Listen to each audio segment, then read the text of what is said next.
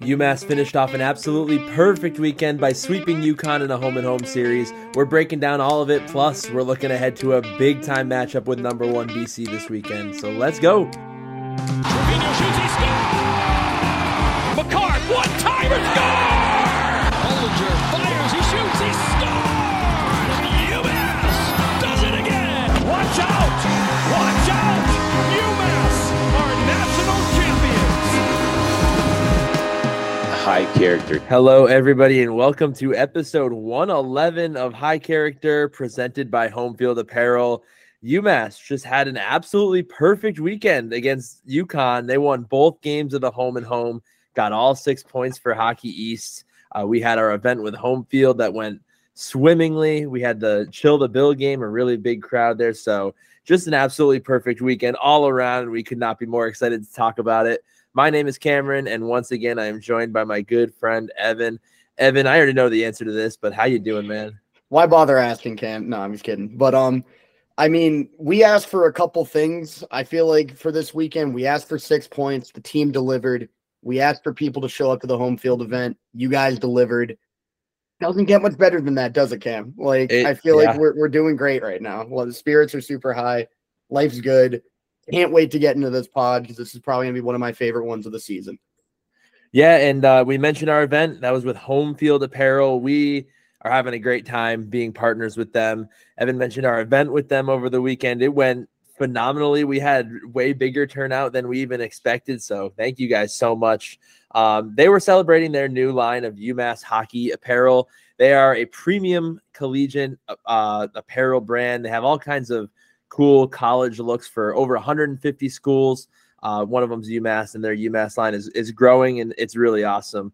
They have a lot of throwback designs. That's kind of what these new UMass hockey designs are inspired by. They're really sweet looking. If you weren't able to join us at our event with them over the weekend, we still have a deal for you. Use code PUCK10, that's PUCK 10 on homefieldapparel.com. You can still get 10% off your first order of UMass stuff there. So still a deal to be had if you missed out. But yeah, incredible event for some pretty incredible apparel. And it seems like from the feedback we got, people are loving it. Yeah, I mean, I was loving it too. I mean, Cam, you're probably going to end up curating a crazy cool Instagram post at some point, which is probably going to feature both of us in there. I'm pretty sure we were both rocking home field merch. You know, we were looking nice and flashy. We were feeling comfortable. I love the feel of the clothes, if I'm being honest with you. Like, this is coming from a guy who shops from Walmart usually. Like, you know, I'm used to the crappy little, like, you know, like Fruit of the Loom t-shirts that are a little scratchy. This stuff, actually top quality. I think like on the inside, it was like 99% cotton, like 1% polyester. I don't know what it is. I feel like that 1% polyester makes the difference. Like, it's genuinely just super, super comfortable clothing. So again, you guys know me. If I'm not rocking with what I'm eating or what I'm, you know, kind of wearing, I'll let you guys know. And I love this stuff as usual. I mean, you guys hear me say it every episode, and it's not because I'm contractually obligated to say so. It's because I genuinely feel that way. So super happy to be supporting Home Field. I'm super happy that they're supporting us as well. Yeah, and the event went so well. We're hoping that we're going to have more of those kind of events in the future. So if you missed out, I think you're going to get yourself another chance in the future. But if you did, you still want to check out that apparel, go to homefieldapparel.com. Use code PUCK10. It helps us. It helps you. And it'll get to you some sweet UMass hockey gear. So wins all around. Right there. Genuinely hope that we can have one of these events every weekend. You know what I mean? If it was my ideal world, we'd be doing that all the time because I had a blast, and I feel like everybody else did as well. Yeah, and we also had a blast watching hockey this weekend. 2 awesome wins for UMass. Really all positive vibes ahead of this big weekend series against BC. So let's get into it. First game at UConn at the tiny Toscano Family Ice Arena. UMass's second game there in program history. We were lucky enough to go last year. We also were in attendance for this one. So fun time. Not too many UMass fans, obviously, because the place is tiny and they don't really sell tickets to anybody else, but it was fun nonetheless. Lineup notes for this one, not much different from the last game out there. I can't remember if Michael Cameron was the center for the fourth line last time. I think that I believe. Yeah. So no real notable changes there at all. Aaron Bollinger, extra skater again. Michael Hrabel in net.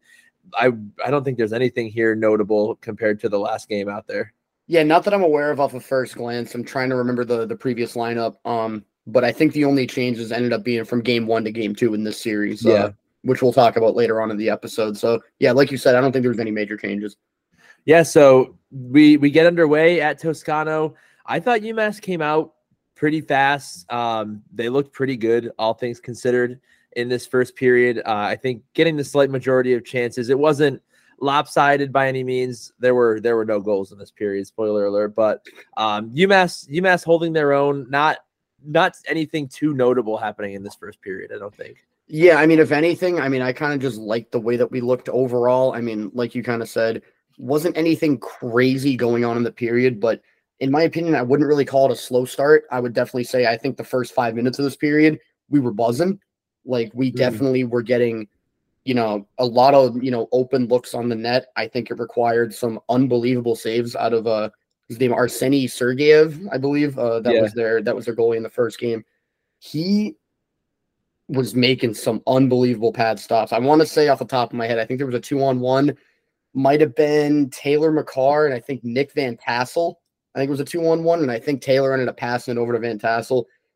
Unfortunate that Van Tassel couldn't bury that one. It required an unbelievable diving pad stop from Sergeyev to get it done. But we were getting a good amount of looks in the first 5 minutes of the period, and then it kind of started to slow down a little bit, I think, as UConn started to settle in a bit more. But like you said, no goals in this period, but I really did like the way that we started the period. Yeah, and it seemed like UMass kind of broke out a new defensive scheme for this game that we hadn't seen for a while. Really did a good job clogging up the neutral zone this entire game. Kind of that like 1-3-1 defensive set, and it proved really effective. Really frustrating UConn. They weren't able to get many quality chances at all. We go to the second, more of the same. I think UMass controlled the pace of play here. I think at the end of this period, still with no score, you would have said UMass has been the better team. They ended up with 13 shots in the second period. Both teams had 13 actually, so a lot more shots this one, but still nothing getting through. But I think overarchingly, I think you'd say UMass was the better team through 2 here. Yeah, I think UMass was definitely a better team, but let's not discredit Michael Hrabal. I feel like he was a big reason that, the game was tied. I mean, I didn't really think that UConn had many like major clear cut, like A+ opportunities by any stretch, but I think they had a couple of half chances that I think might have challenged Hrabal just a touch, but not to discredit Hrabal in any sense either, but I do think that the defense helped out quite a bit. They were very, very good at clearing out rebounds in front of the net, which I don't think could necessarily be said at certain points this season. Hrabal, I think the one slight knock on his game so far, because I think he's cleaned up the glove hand quite a bit in recent memory, but still his rebound control leaves it a bit to be desired. I feel like if teams want to shoot low on him and try and, attack the pads, if you will, sometimes he'll be launching pucks out towards the mid slot and they could get cleaned up for a greasy rebound goal. I think UMass, like, Lyndon Alger, Ryan Ufko, Scotty, all those guys were doing a really, really good job about just kind of sweeping pucks out from the front of the net and making sure that we can kind of, help out Hrabal a little bit and clear out any sort of danger from in front of the net. Yeah, I think that was really notable from this game was how well the team was doing at clearing pucks from out front. Like you said, there were a few instances this year, more than a few, I would say, where we got caught not being able to clear the puck out front, but a lot of shot blocking in and around Hrabal, which was really nice to see. And you mentioned Hrabal's maybe one weakness being his ability to control rebounds. I think UConn attacked that quite a bit in the third period near the end there, but it ended up not being fruitful for them. But anyway, no score. We go into the third period. Right out the jump, less than 3 minutes in, we see UMass, all kinds of pressure. They're cycling the puck in UConn zone. Scotty Morrow ends up with the puck behind the goal line. He tosses a little backhand into the slot, and Don's Loshmelis, he's wide open. He's able to create a little space for himself out in front, puts one over the top of the goalie's glove, and just like that, that's a go-ahead goal for UMass in the third. Yeah, really, really impressed. I feel like is the term here by Loshmelis to kind of find the soft spot. I feel like, all it took was a little tiny hop step. If anybody wants to actually go back and look at the goal, it's up on UMass Hockey's Twitter. He does this little tiny hop step to kind of get around the defender in front and just find the soft spot right in the slot. He attacked that space so perfectly. It's not like he darted over there. It just looked very fluid, just one motion, not to kind of like tip off any defenseman that he was going to try and make a move there. Just a very subtle move to find out a little bit of space, and he rockets it home. You know what I mean? Like, he was in tight, got a little bit of space, but managed to pick it out far post with a beautiful shot, which I feel like Lochmelis' shooting, I feel like has kind of gone under the radar a little bit. I feel like the goals that he scored this season have been really, really solid in tight finishes. It's not like he's coming in off the rush and just nipping them bar down, but he doesn't necessarily get a lot of space to work with on his goals, but he makes it count. You know what I mean? Like, yeah. And I think this was a really, really good example of that. And not to discredit Scotty Morrow, great pass from him to kind of at least recognize the move. I don't know if that's something that maybe they worked on in practice or, whatever, but definitely just a little smart move right into the mid slot, manages to tap it home. Great goal. Yeah, it was a great goal, and it opened the floodgates a little bit for UMass. On the ensuing faceoff after the goal, the puck ends up out on the right side against the boards. O'Hara has it. He skates through a couple guys to get it down low, and just an absolutely phenomenal job by O'Hara and Kenny Connors to keep this play alive. Basically getting defended 3-on-2. They're able to control the puck. I think it ends up on Connor's stick, and he taps one out in front to a streaking Jack Musa into the slot, and Musa buries one home 18 seconds later, and vibes were absolutely immaculate. Now UMass is rolling, makes it 2-0. Little bit of Musa magic here. I feel like this is almost identical to the other goal. You know what I mean? Just kind of in tight, quick little snapshot finish, and it gets the job done. I think it was over, might have been over Sergeyev's blocker side shoulder. Couldn't really tell there, but hey, it ends up hitting the back of the net. We were feeling amazing, especially after this goal. I mean, we were already on cloud nine after the first goal because I don't know how much we want to get into it in this episode, but there were these two guys that were sitting behind us who were like UConn fans. I don't know if they were like a player's family member, maybe like a dad or something like that. But this guy was screaming about Nick Capone the whole game. He was like, "Let's go, Nicky!" Like, woo! And he was like being really, he was like, UMass sucks, like, throwing out all this sort of crazy slander. Bit derogatory too. A little bit. We won't say on here. Yeah, there was a couple things that were really questionable that, like I said, it wouldn't be very high character of us to be able to, repeat those on air here. So we'll save you guys the details. But this was a particularly unsavory individual. And after this second goal, all I could do was just turn around and just smile at him. You know what I mean? Like, just kill him with kindness. We were loving life because he knew that UConn was not in a good place to succeed right here. They don't even know how to score on their home ice. I forget what the stat was, but Cam, you might want to, I think you might have it. You have it. They go for it. Including this game, 6 games in a row at Toscano without being able to score a goal with an assist, which is wild. I mean, come on now. You know what I mean? Like, if you're in a goal drought, I understand what that can do to somebody's, mental, just like he was probably rattled just having to go through all these games, but he doesn't have to take it out on us. You know what I mean? Take it out on the coach, take it out on the team, like don't take it out on the opposing fans who quite simply just have a better hockey team. You know what I mean? Yeah. So I feel like he was going a little bit crazy. That's not going to be the first time that we get into it with a fan. I think during this game, things got a little spicy at the end of the game as well, but yeah, we were just riding a high wave right here. I mean, life was great. Musa sent us into an absolute frenzy, and I feel like it was fully deserved because we were just waiting for that breakthrough. And then to get to, in 18 seconds, icing on the cake right there. Yeah, and it seemed like UMass kind of coasted after this. The shot totals, now that I'm seeing them, are actually pretty high. UConn ended up with 16 shots in this period. I think a lot of it happened. They pulled their goalie with over 3 minutes to go, so kind of a flurry of shots there. A lot of effort being put into trying to get rebounds, low pad side on Hrabel, but UMass does a good job cleaning up those little opportunities for UConn. They're not able to get anything done. Just like that, UMass, nice tidy 2-0 road win. They get the 3 Hockey East points, and like you said, we were on cloud 9. Yeah, I mean, and just to kind of reiterate your points, like Hrabel both literally and figuratively stood tall in this game. Like he was, I'd say he was caught in his butterfly for a majority of the second half of the final period. Like, I feel like UConn's game plan was mainly centered around just hacking away at the puck and trying to score something greasy because they were trying, I feel like, for the first 2 periods to try and get something a bit more beautiful.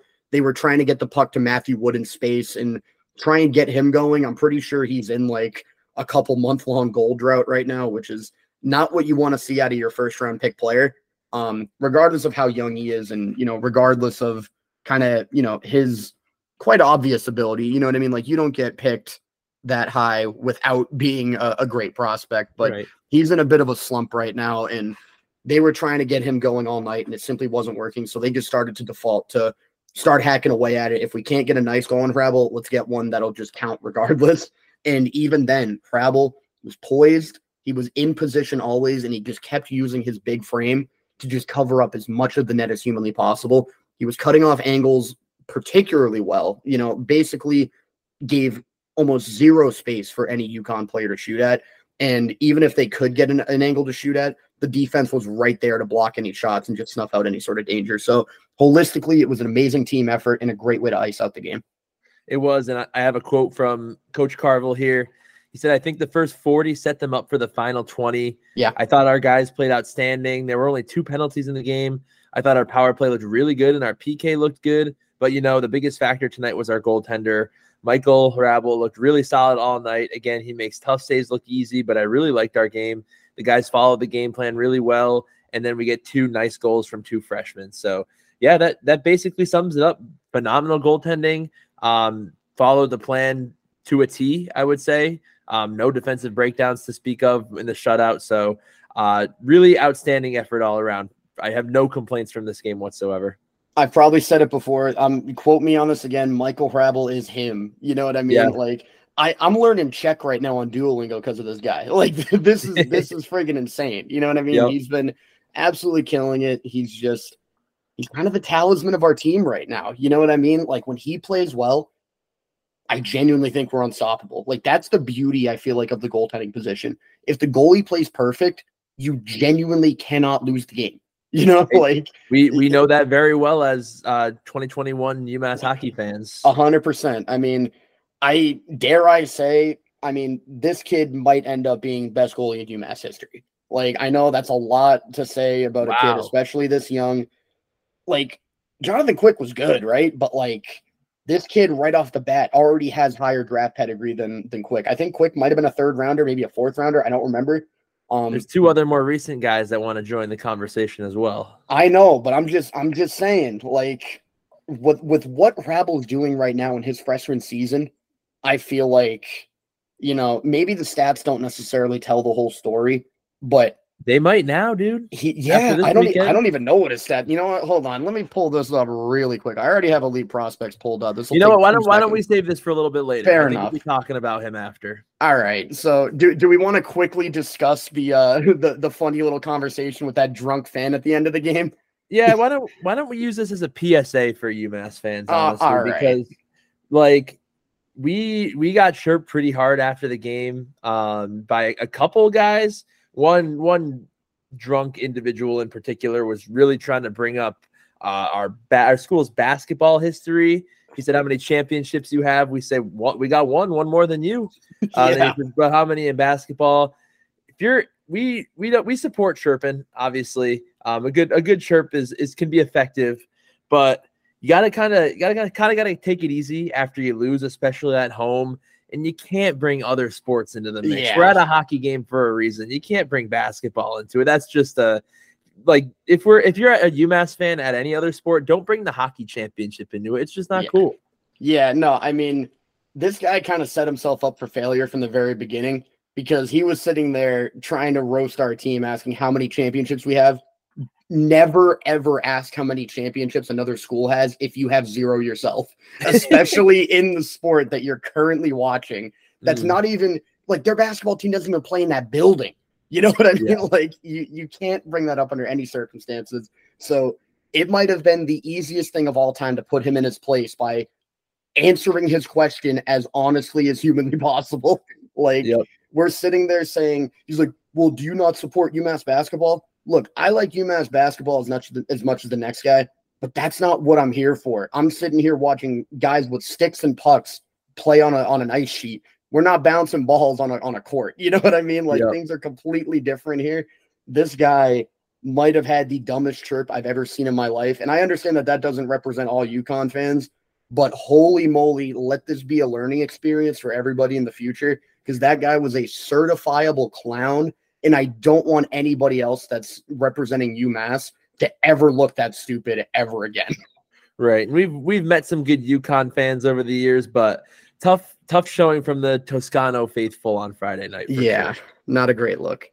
All right. Well, I think that's everything for the first game. Why don't we jump into game 2? Sounds like a plan, brother. All right. So before game 2, obviously we already talked about it a little bit. We had our event with home field, which was an absolutely phenomenal flying success. Thank you guys for coming out. We really appreciate it. It was a nice pregame for the Chill the Bill game, UMass annual whiteout game.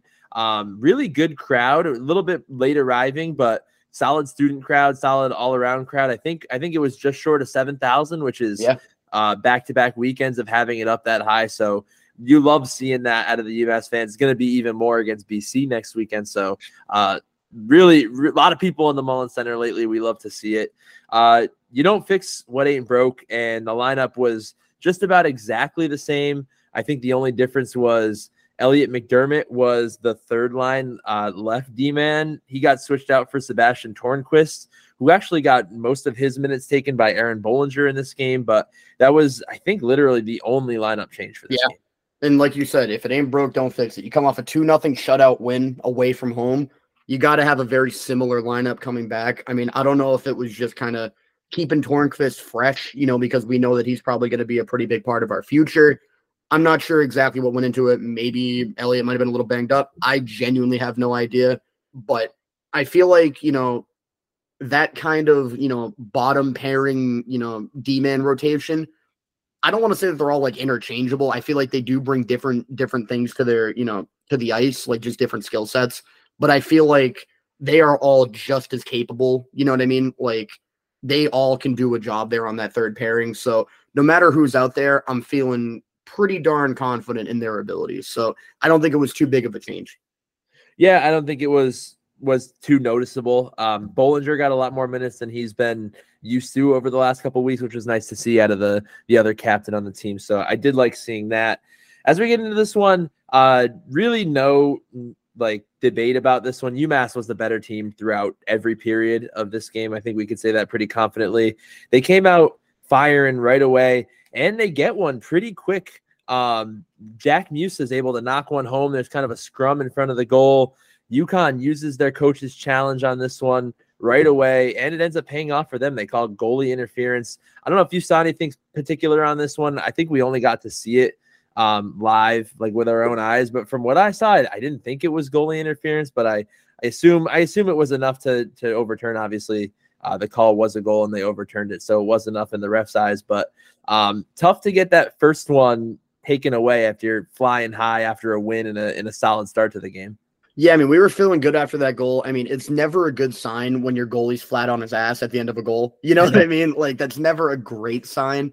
You're probably thinking there had to have at least been some sort of contact there.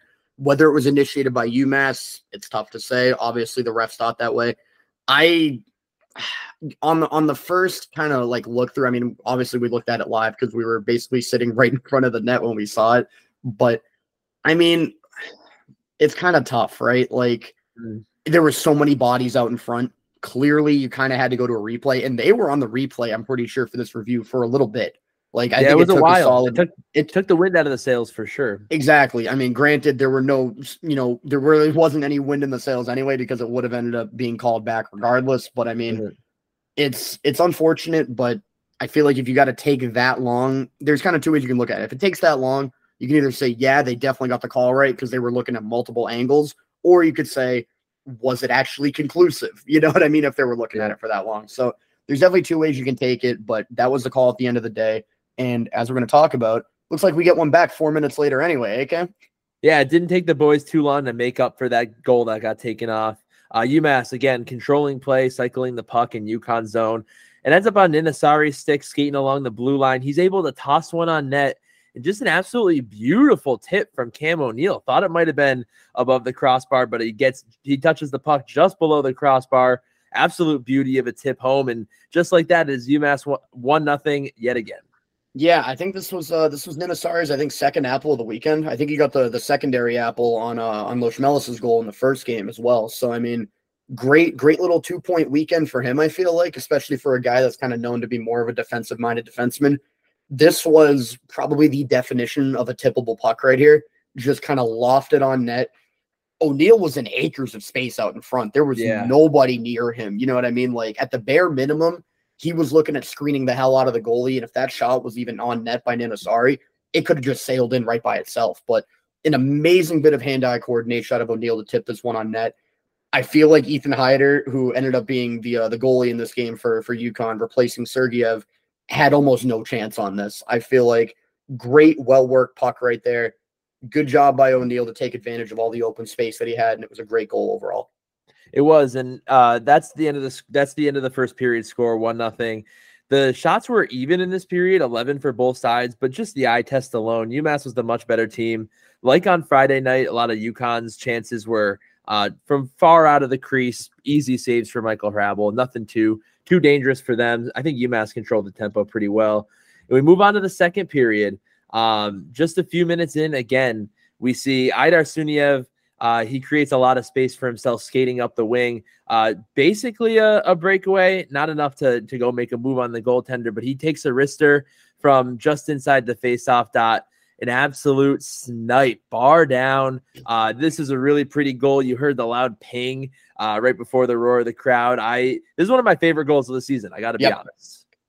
Aidar Suniev is a bad man. I warned y'all about this months in advance. Like, I feel like it's like that Stephen A. Smith clip. Like, I tried to tell y'all. You know what I mean? Like, that's how I feel right now. Like, I want to make like one of those like Photoshops where it's like, you got to be a sick man if you can think that you can bar down this on UConn. And I want to like Photoshop like Sunia's face on like a guy in a hospital bed, because that's like, he must have been sick if that's the case. Like, it was an unbelievable play. That's what he brings to the table. I feel like we've mentioned this before. He is a certified sniper. This kid comes over with one thing on his mind, scoring goals. And this one was particularly beautiful. I cannot wait to see what else he adds to his bag of tricks, because this kid is so skilled. I'm just in pure shock. I'm so happy that happened. I remember seeing this goal live, and I'm just sitting there thinking, there's no way in hell he just did that live. You know, like, it was one of the best shots I've seen in this building.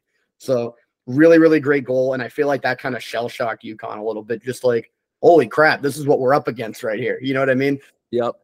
Yeah, it was real nice. UMass is really buzzing after this, but UConn is able to get him back for one just 4 minutes later. UConn getting a little bit of zone time, cycling the puck around. We see a pass from Matthew Wood to Ryan Tattle, who found himself a lot of space in the kind of the high slot area. UMass had 3 or 4 guys caving down, trying to block pucks in front of the net, and he somehow threads the needle past Michael Hrabel on kind of the cross crease pass opportunity. So UConn makes it 2-1. It didn't really feel that like, oh no, like they're gonna come back. It kind of seemed like against the grain, like, oh, there's one, but we'll get another 1 or 2 to make up for that. So wasn't too nerve-wracking when it happened in the moment. And I mean, don't get me wrong, it's a nice shot. You know what I mean? Like, it was definitely one of those plays where, you know, Hrabel gets a nice 1T against him in what was essentially the mid slot. It might have been around the face-off dot area. I mean, it's a nice shot. You know, like, there's really not much, you know, if Hrabel's making a windmill glove save there, he would have had the perfect weekend. But this was his only blemish on was otherwise an amazing weekend for him and the rest of the team. It is what it is. You're never going to be perfect. It's just, you just got to move on. You know what I mean? That's exactly what UMass did. Yeah, he was maybe a little slow to cover the cross crease, but with the weekend he had, totally excusable, especially with the traffic in front. He probably didn't see a whole lot of that puck anyway. So that makes it 2-1, and UMass is able to answer just less than 2 minutes later. They're cycling the puck in their own zone. Cole O'Hara's kind of in front of the blue line, skating with the puck. He wrists one home. I think he was intending for it to be a tippable pass out in front, and it somehow finds its way all the way through over the left shoulder of UConn's goaltender to make it 3-1. It was a nice goal, but I don't think he intended to score it. Yeah, I mean, you're talking about Hrabel not being able to see a puck on that goal. I mean, I don't think Hyder was able to see anything. Like, you could have literally put a blindfold on this guy, and that was essentially how he reacted to this goal. When you have some traffic out in front, I mean, I think it was, what was it, Suniev looked like? Or no, it was Owen Murray that was out in front. So little bit of a weird one there, but I mean, Murray and Jack Musa out in front. Yeah, definitely kind of a weird one, but I mean, that's kind of the beauty I feel like about UMass's defensemen is that they're so quick and so speedy, and they tend to get so involved in the offensive zone play like that. We'll kind of start to interchange our forwards and our D-men, and we kind of play this almost positionless hockey kind of thing. You know what I mean? I feel like we see that with like the Celtics sometimes, where you just have like 6'9" wings just running around, on the court everywhere. It's kind of similar with UMass, just because we have so much speed and skill all over the ice. We can just interchange on the defensive and the offensive side. And I feel like this is a perfect example. It's just kind of next man up, get in front of the net, get pucks to the net, and good things are going to happen. And that was exactly what happened. Yeah, I'm looking back. If you actually take this video slow-mo, it looks like the only guy that's screening UConn's goalie is their own defender, who's pushed up high on O'Hara. So interesting, very late reaction by the UConn goaltender. Just like that, UMass makes it 3-1, and they take that lead into the locker room. Vibes are good. Just another one period to go to finish out a nice 6-point weekend. And that's exactly what they do. Really solid third period from the boys. They actually score a goal. I believe it was Taylor McCarr and I think it was Van Tassel. Nick Van Tassel. Yeah, they get out on a 2-on-1. Beautiful cross crease pass from McCarr to Van Tassel. He's able to tap one home. Nice celly in front of the student section, but UConn challenges again. They actually call this one back for offside. From what we've heard, that was probably the right call. Yeah. The offsides there. But UMass, they're able to score 5 goals in this game. Only 3 of them count, but this game was more lopsided than the score, I would say. The final score ends up being 3-1, but UMass really dominated this game, and it was great to see. Yeah, so I have 2 kind of closing thoughts for this game. The first one is that Van Tassel goal that got taken away, almost a carbon copy from the first 5 minutes of the first game. I think it was Taylor cross crease over to Van Tassel. In the first game, it was an amazing diving pad stop. The second one ends up actually scoring, and then they call it back for offsides. Super unlucky for Van Tassel. He could have easily had 2 goals this weekend, and unfortunately comes away with 0, which really, really sucks. The other point that I want to mention, which might end up being a little bit of a longer point here, is there was a couple of penalties from UConn in this period. And they got real undisciplined in the third. Yeah, and on one of the penalties, I forget which one, but we were set up in the offensive zone for most of it. I think we got a couple shots on net. But the thing that I want to highlight, with about 10 seconds left in the power play, we had the puck, I think it was down low along the boards, and you hear Hrabel start to bang his stick on the ice to say, hey, come back. You know what I mean? Like, make sure that make sure that we're safe. Because, what was it, last weekend or 2 weekends ago, we gave up another one of those kind of, what was essentially not really a shorthanded breakaway, but right as the guy comes out of the penalty box, he gets hit with a pass and is coming out for a breakaway, and we get scored on that way. Yep. I feel like, I don't know if it was something within the coaching staff or something that they, practiced or really stressed during the week of practice.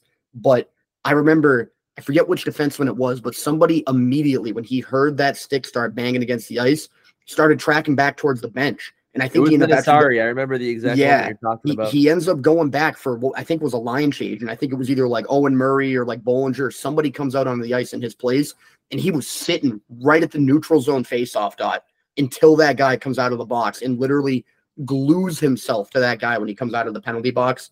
That is exactly what I've been looking for ever since I saw those goals against coming out of, with people coming out of the penalty box for a breakaway. I've been wanting that for so long. And the fact that we actually had the wherewithal, especially in a 3-1 game, where if they were able to get a cheap goal like that, to basically put themselves right back into the mix and only be down by 1 with maybe, 8-7 minutes left or whatever. That is exactly the type of kind of just mentality and purposeful thought process behind both the coaching staff and the players that I really wanted to highlight there, because nothing ends up happening on this play. So everybody, I feel like, would just automatically forget about it. But the fact that nothing happens on this play is literally the entire reason why I want to talk about it. So I just wanted to highlight that. I don't know whose bright idea it was to draw that up and figure out that's how we're going to do it from now on. But by God, I was ecstatic to see that in the moment. Yeah, that's a good shout right there. And UConn had a few opportunities at this. They had 4 penalties in the third period. It seemed in both games, after once we entered the third period, in the first game, it was after giving up 2 quick ones, or at least the first quick one. Then they kind of lose their mental In the second game, up by 2, 1 period to play, they just get really undisciplined. I didn't love what I saw out of UConn. I think preseason, both you and I really expected more out of that team, but hey, it's Hockey East play. Not every game's easy. And just to take advantage of that from UMass, make sure that you get the 3 points in each game. And I would say rather comfortably in each game. So I was really happy with the outcome. Extremely happy. Like I said in the beginning of the episode, we asked for a sweep. We asked for 6 points, and they delivered. What more could you ask for? Right. And I have a quote from Coach Carville that kind of echoes exactly what we're saying. He said, "There are no easy games in our league, and sweeps are really hard to come by. I'm very proud of our team and our effort. It was a really solid game again. Our defensive game continues to be getting tighter and stronger. A big part of that is Michael Harabel. Michael is really starting to look comfortable in net. When you go to World Juniors, it takes a lot out of you, and I knew it would take a little time for him and Donzel Schmellis to get back up to speed, but it sure looks like Michael is getting there. Really like the group right now. We've got 4 solid lines. We're solid on the back end, and our goaltender is playing exceptional hockey," which I think takes us right into our award segment. The first one that we like to give is the CCC, Carville's Character and Compete, and you heard the words right from the man himself. It's Michael Harabel. He had one of the best weekends you could have as a goaltender. He didn't give up any goals. He didn't give up any goals in the first game. He gave up the 1 in the second game, and he had a lot of saves. He had 36 saves in the second game, and then I'm looking back towards the first one. He had maybe trying to find it here. I'm trying to pull it up. 36 in the first game as well. So we had 72 save weekend, only gave up 1 goal. That goals against average is shooting way up. That save percentage is shooting way up. And he's been absolutely locked in since he came back from World Juniors. It's been so fun to watch. Yeah, so I think right after that second game, the first thought that kind of went into my head was screw being the CCC for this week. He might have been the player of the week for the entire nation. You know what I mean? Like, genuinely unbelievable performance. The only issue with that statement, however, I think it was like everything college hockey posts up on their Instagram. I think a goalie for like Duluth or like Minnesota or somebody, I think he got 2 shutouts this past weekend. So technically, I think you'd have to give it to him. So I think maybe Harabel was the second best goaltender in the nation just because he let in that 1 goal. But other than that, man, he was friggin' lights out. Like, unbelievable performance, especially for a 19-year-old. You know, like we keep harping on his age. He just turned 19. He doesn't play like a 19-year-old at all. This kid has the mentality of a 30-year-old professional goalie. You know what I mean? Like, he doesn't really seem, at least in recent memory, he hasn't really gotten rattled and had like a very, very poor game. What was, like the last game where he really, kind of stunk it up a little bit? Probably back in November. It was probably either the Harvard game or the Vermont game. Like, he's been locked in ever since, I feel like, and he's been really playing some of his best hockey to date.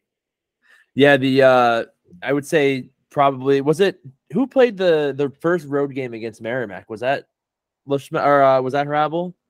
Ooh, the first road game against Merrimack. I think that was Harabel. Yeah, well, that was Harabel. That he gave up 4 goals in the loss in that one. Yeah. Ever since that game against Northeastern, 1 goal, against Merrimack, 2 goals, against Maine, 1 goal, against UConn, 0 and 1 goal. So he's riding a heater right now, and he's been absolutely phenomenal. It's just what you need.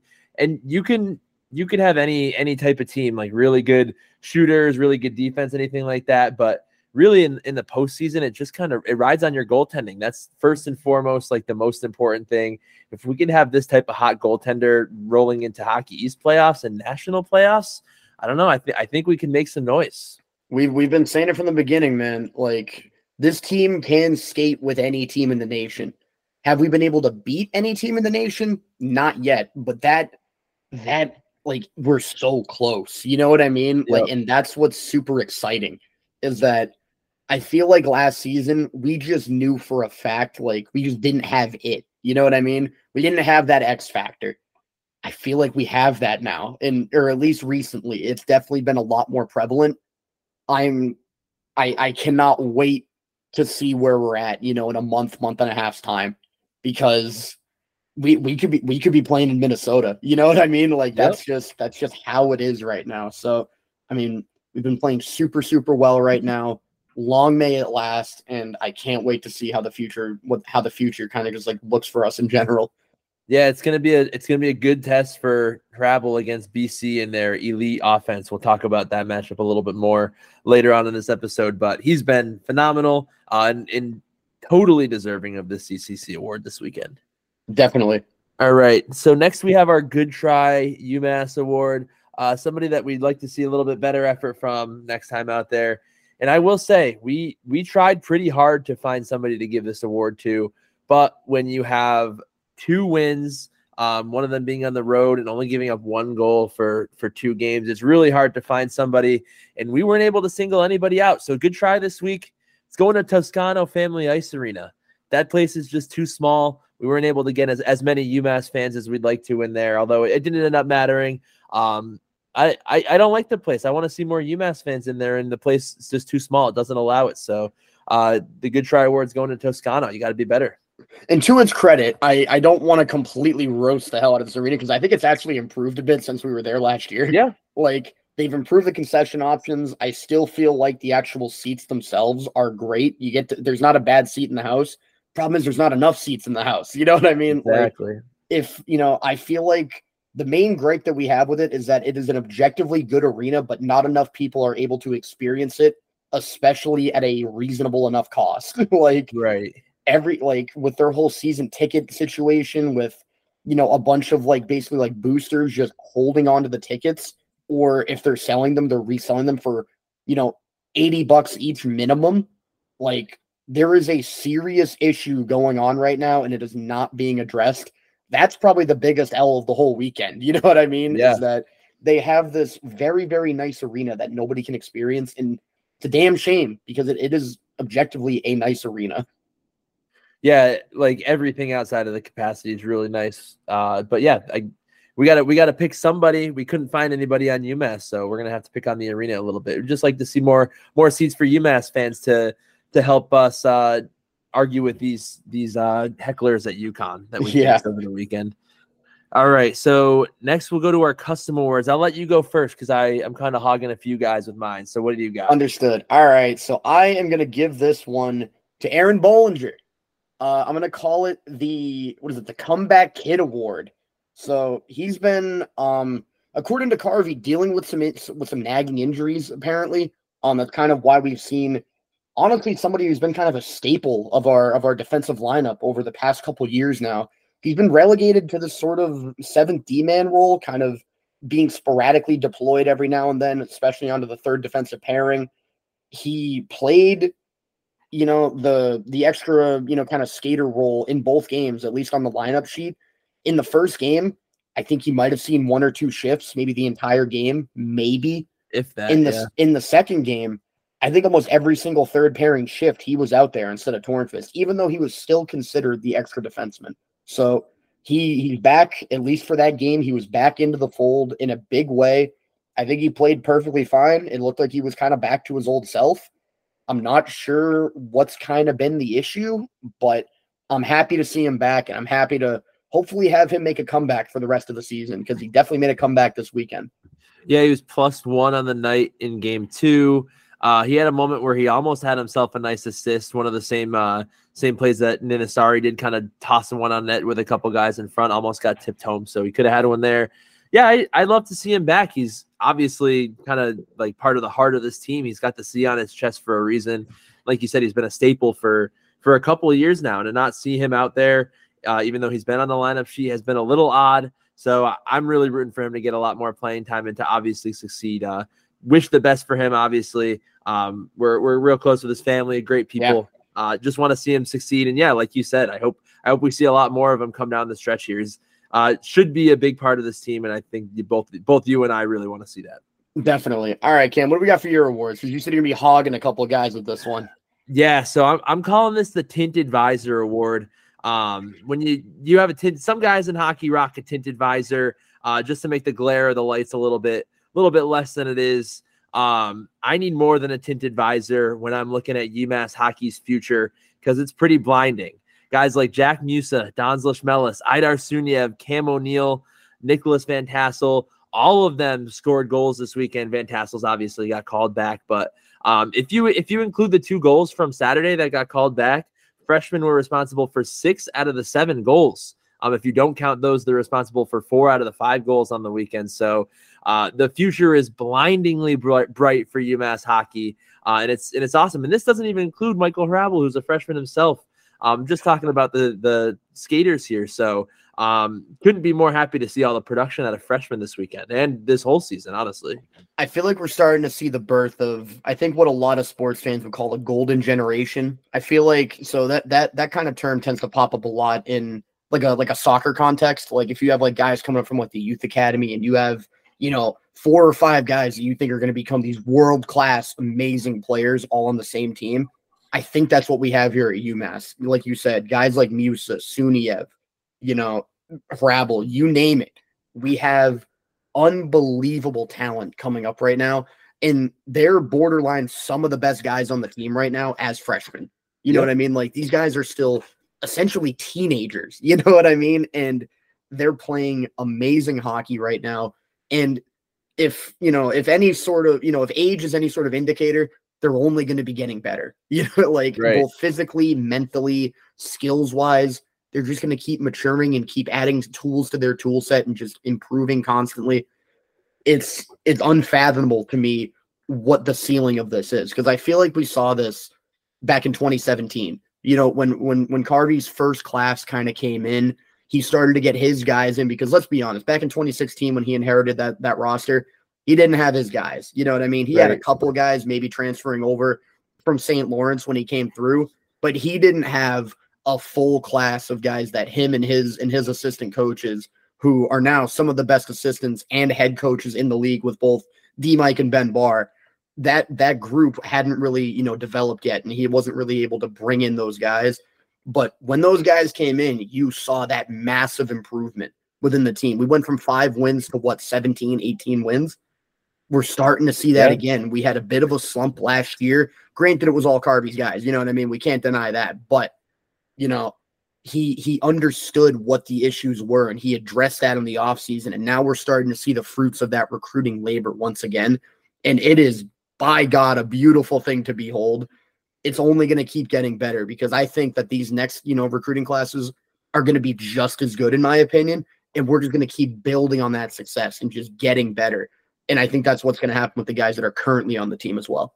Yeah, and it's like guys like Musa and Suniev are integral parts of our offense at this point. Like if we didn't have them, what kind of team would we even be? Who knows? And then Lushmelis, Van Tassel, O'Neill, all 3 guys are starting to get on the score sheet more and more, especially as we go down the stretch here. They're just getting better and better. So future is super bright. And even with the recruiting class we have coming up, I'm excited for UMass now, and I'm really excited for UMass future. Things are looking up for sure. Before we move on to the BC talk, because I know we're going to be getting to that pretty soon, I just wanted to run a scenario by you, Cam, and I'm curious to see your thoughts, because I don't think I've ever actually asked you this question before. Imagine a world, if you will, where Michael Hrabel's still playing for the Omaha Lancers of the USHL, and our starting goaltender was David Fessenden, because that was what was going to happen in this offseason. We had the committal post already posted. He was allegedly, committed to the team for a solid month until something fell through, and he ended up going through to Canisius. You know what I mean? Yeah. Imagine where this team would be at right now if we didn't have Michael Hrabel there. I mean, granted, we'd still have the offensive firepower, and we'd still have, the majority of our team, but we wouldn't have our goaltender, who currently has, I believe, 19 starts for UMass and is rocking about a .920 save percentage. Do we really think we would have had that if we had David Fessenden in the fold? I mean, we only have his history at UNH to kind of build off of, and I don't think we'd be particularly close to where we are right now, to be honest. Wow. I tried to tell you start of the season, if Michael Hrabel shows any signs, it's his net. He took it over, and especially of late, he's been just performing with flying colors. It's been, I don't think we'd be anywhere close. I would assume that you feel the same way. Yeah, 100%. I mean, you knew where I was coming from with that question, but I just kind of wanted to lead that into you. I feel like it was just another opportunity to kind of at least play like a little bit of like butterfly effect. You know what I mean? Like, I wonder what his stats would be in the USHL right now. He'd probably be rocking like a .940 save percentage. Granted, the Omaha Lancers are, for lack of a better term, hot garbage right now. So he definitely would have been getting a lot of practice, and he would have been getting a lot of ability, or a lot of chances to show off his ability. But I think he was so much better off coming to UMass, even though everybody thought it was a year early and we didn't know what we were going to get. We sure as hell know what we're getting now, and I feel like we are loving it. We're loving what we're seeing. Yeah, and you mentioned the butterfly. If Rabel doesn't come and the team doesn't have as much success this year with this day and age with transfers and everything, you might be losing a couple more guys. You might not be set up for next year's team. So I think it's paying off in a lot of different ways that we won't be able to calculate. But I really love that we were able to get him in here early. It's been an absolute blessing to watch him play, to be honest. Crazy to think about. Right. All right. So before we do jump into BC, I'll just go through the Hockey East scoreboard from this week. A lot of games to get through, so we'll rifle through them. The Monday before the weekend's games was the start of the Beanpot, the famous tournament between the Boston schools. Harvard played Northeastern. Northeastern beat them in OT. They had an OT game winner, and BU got their revenge on BC, 4-3. BC got a couple of goals late. It was 4-1 BU at one point, but BC was able to sweep BU earlier this year, and BU gets their revenge. Tough for Ryan Leonard, who went to BC to play in the Beanpot to get knocked out in the first round. But we won't talk too much about that. No. On Friday, we saw Providence go up to Maine. They went up for the whole weekend. Maine won the first game 2-1, and Providence was able to squeak by 4-3 in overtime for the upset win in game 2. So good result for them. Starting to get real muddy in the UMass, Maine, Providence area, the Hockey East standings that we'll go over in just a little bit. Boston University hosted Merrimack, and they absolutely crushed them 7-1. BC hosted UNH. They absolutely crushed them 6-1. UMass Lowell played Vermont in Lowell for a couple games, and they went about as you'd expect, a 1-1 tie in game 1. Vermont won the shootout. A 3-3 tie in game 2. Vermont wins the shootout again. So two of the bottom dwellers there, Hockey East tie-in. And then on Saturday, Merrimack hosted New Hampshire. Merrimack got the 3-1 win. And then today we have more Beanpot. As we're recording this, it's Monday, so the Beanpot's happening tonight. I think last time I checked, BC was up 3-0 on Harvard, and then the championship game, BU against Northeastern, is happening at night. So a lot of Hockey East action. Nothing too crazy, I don't think, that really catches my eye. I don't know about you. Yeah, I feel like I'm going to use this time just to talk about how much of a two-horse race I feel like Hockey East is right now. Yeah. The two Boston schools, they've been killing it in recruiting. They've been killing it on the ice. Those Boston schools are, just they're them right now. It's not like a he's him. This is a plural type thing. You know what I mean? Like they are both they're the two teams that are at the top right now, which I don't know what that means for the rest of Hockey East. Like it makes me think like, is there the possibility of a crazy upset in the playoffs? You know what I mean? Like you just never know. So I'm curious to see kind of how the Hockey East playoffs, end up, because all it takes is a hot team to just, take out one of the top teams. It feels like any time that a team is number one in the nation, they are so prone to being upset. You know what I mean? Yeah, it always tends to happen. Like, So, I mean, I think we might, and I'm going to make the call right now, and I have zero evidence to back this up. I don't think either one of them are going to win the Hockey East championship. Wow. That's my crazy prediction. This isn't me trying to be a homer saying UMass is going to do it. I have no idea who the hell is going to do it. But I feel like there's always that like number one team curse that always tends to come around. Like BU has lost before while being the number one team. BC has lost before while being the number one team. They both have a propensity to lose randomly. It very well could happen in the Hockey East playoffs. I'm interested to see how those go down. Yeah, and remember, UMass has 2 Hockey East titles. Neither of them were they the 1 seed. The only time they were the 1 seed was 2019, and BC bounced them in the semifinals. So, yeah, that's a hot take from you. We'll wait to see if that one comes true. But yeah, look at the standings right now. BU's in first by just 1 game. BC's behind them with actually an extra game to play, so BC could easily leapfrog them. BC, the number 1 team in the nation right now. Maine is third behind them, and then UMass has gone up to number 4. They're 4 points behind Maine, equal amount of games played, so that series at the end of the season could be really big between Maine and UMass up in Orono. Providence is tied for fourth technically, but UMass has an extra game that they still need to play. So theoretically, you could see them jumping above Providence there. So I think we were talking about it with some of our hockey friends. I think the place that you really want to avoid is that 5 seed. You obviously get the first round bye, but if Maine does somehow fall to being the 4 seed, a road trip up to Orono for the Hockey East quarterfinals would not be ideal. Right now, if the season were to end today, UMass would host Providence, which I think is a pretty favorable matchup for UMass, given what's gone down this year. And if somehow UMass is able to leapfrog Maine, if that happened and then the season ended, they get a home matchup with UConn, which obviously would be a favorable matchup again. So UMass looking good, looking as of right now that should be pretty safe to say they're going to get that first round bye. But yeah, like you said, big gap between BU, BC, and the rest of the field for sure. Yeah, I don't want to count our chickens before they hatch. I don't want to make any sort of predictions regarding UMass's final spot because how many games we got left? We got 8, I think. Eight left. Yep. Yeah. Anything can happen. I'm not gonna be making any predictions, I think, until maybe the last series. You know what I mean? Because we'll have a much better idea of where everybody's stacking up points wise.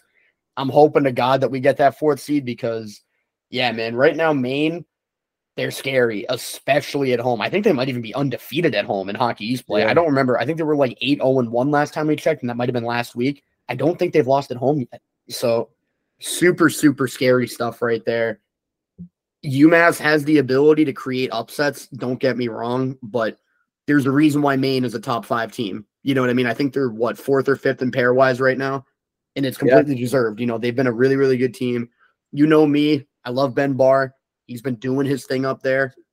He's continuing to do his thing, and I don't know. I'm just hoping we can kind of avoid them as long as humanly possible, and we can gain a little bit more momentum, and hopefully if we do have to face them, it'll be after a couple of Hockey East playoff wins.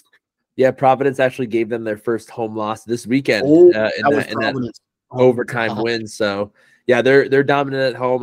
We'd much rather prefer to get a home game against Providence or UConn. So we'll see how that shapes out. But a big factor in that could be what happens this upcoming weekend. Arguably UMass's biggest matchup of the season. It's a home and home with number 1 team in the country, BC. They've been on a real strong stretch this season. They're 25-1, obviously number 1 in the country, number 1 in the pairwise too, I believe. They're 13-3-1 in Hockey East play. They're 11-2-0 at home, 9-2-1 on the road. They're, I think, pretty clearly the best team in the country right now.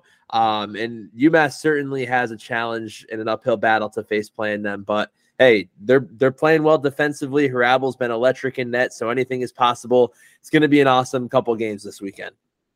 It's going to require a holistically amazing game out of UMass on both ends of the ice and in transition in order to get points off of BC.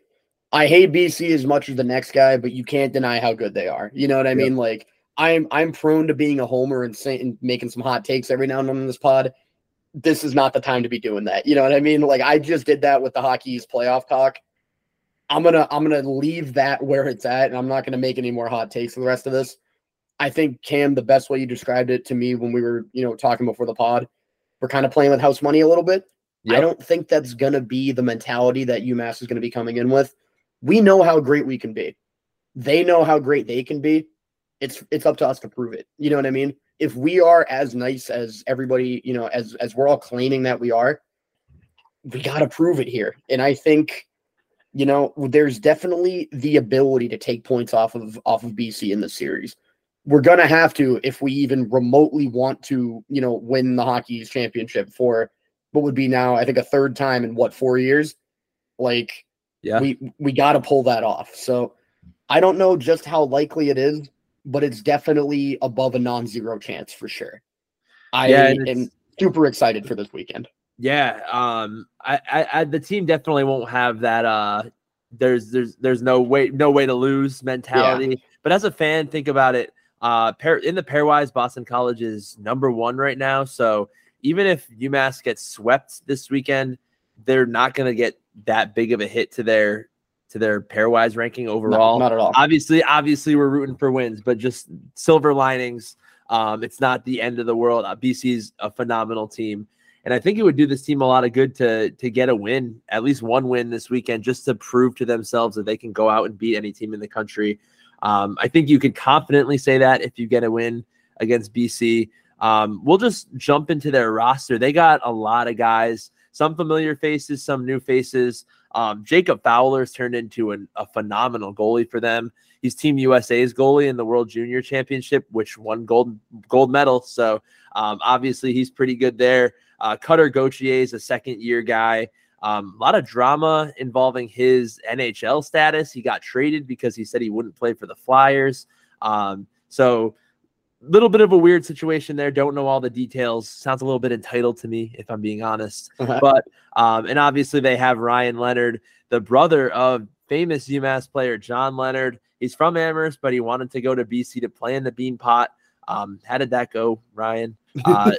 So Gabe Peralt is also another really good guy. He's a freshman, a lot of goals this season. They have a lot of guys, man. Their offense is really scary. Will Smith, another guy, he's a freshman.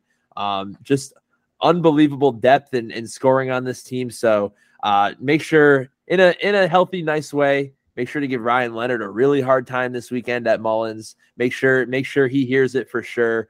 But yeah, we need a really rowdy crowd in game one. It's going to be our best shot getting them at home in front of ideally a sellout crowd at Mullins. But yeah, they have a lot of guys, man. It's scary looking down their roster. Yeah, I mean, it sounded like you already named off half their team. Do we want to just name the other half while we're at it? Like that's what they got. Their top 9 guys are all drafted, you know what I mean, in terms of points. So their team's filthy. Ryan Leonard has a propensity to yell at goalies after scoring against them. So if we end up scoring, you know, and he's on the ice, we got to yell at him just as hard. You know what I mean? Like if he's going to be that guy and he wants to, you know, start chirping people, I think we got to start chirping right back. So this is going to be an interesting weekend for sure. I don't know, you know, what type of game if it's going to be, if it's going to be like, we got to get super physical and try and just outgrind them and just outwork them. I don't know what it's going to come down to at the end of the day. I don't know if it's going to be an absolute goalie duel. This could be a barn burner and both games could go freaking, you know, 6-5, you know what I mean? Or they could both go 1-0. All bets are off. I have no freaking clue. It's going to be a hell of a series regardless. I think it's going to be really hotly contested, and I'm curious to see who comes out on top. Yeah, make sure you give Ryan Leonard the biggest sucks and the player introductions for sure. I'm just looking at some stats now too. It's absurd. They score 4.2 goals per game by far the most that we've seen from an opponent this year. They only give up 2.3 goals a game, so their defense is pretty good. They're almost 30% on the power play, 27.9%. Also absurd. That probably leads the nation. I don't have those numbers in front of me, but you have to assume when you're close to 30%. They don't have many majors. They're pretty disciplined in that regard. Obviously, they have a couple guys that can be a bit of a hothead, but most of the time they're able to keep it in control. Their only number that is negative that I could tell in the faceoffs, they're 48.6%, so not even that bad. They do a phenomenal job killing penalties as well. So really no bad looks for this team at all. It just scared me a little more looking at these stats. But yeah, UMass certainly has their work cut out for them, and I think they can be up to the task. They just need to bring out their best in every aspect of the game. Faceoffs don't mean a damn thing if they're scoring at a 4.2 goals per game clip. Yeah. You know what I mean? Yeah. Like, if that's really their only knock against them and the rest of them are the actual stats that matter, who the hell cares? You know what I mean? Like, we know what we're getting ourselves into here. They're an extremely skilled and an extremely good team overall. I don't want to sing their praises any more than I have to, so I'm going to leave it at that, but it's going to be a hell of a weekend once again. I mean, I'm really, really curious to see what UMass is going to bring to the table in these games and how we're going to kind of live up to the challenge, because I feel like in a lot of cases recently, or maybe not even recently, but just over the course of the season, me and you, I feel like we're pretty aligned on this subject. It started off the season that we would kind of play down to our opponent's level, but we would also play up to our opponent's level. This right now is the ultimate chance to play up to our opponent. You know what I mean?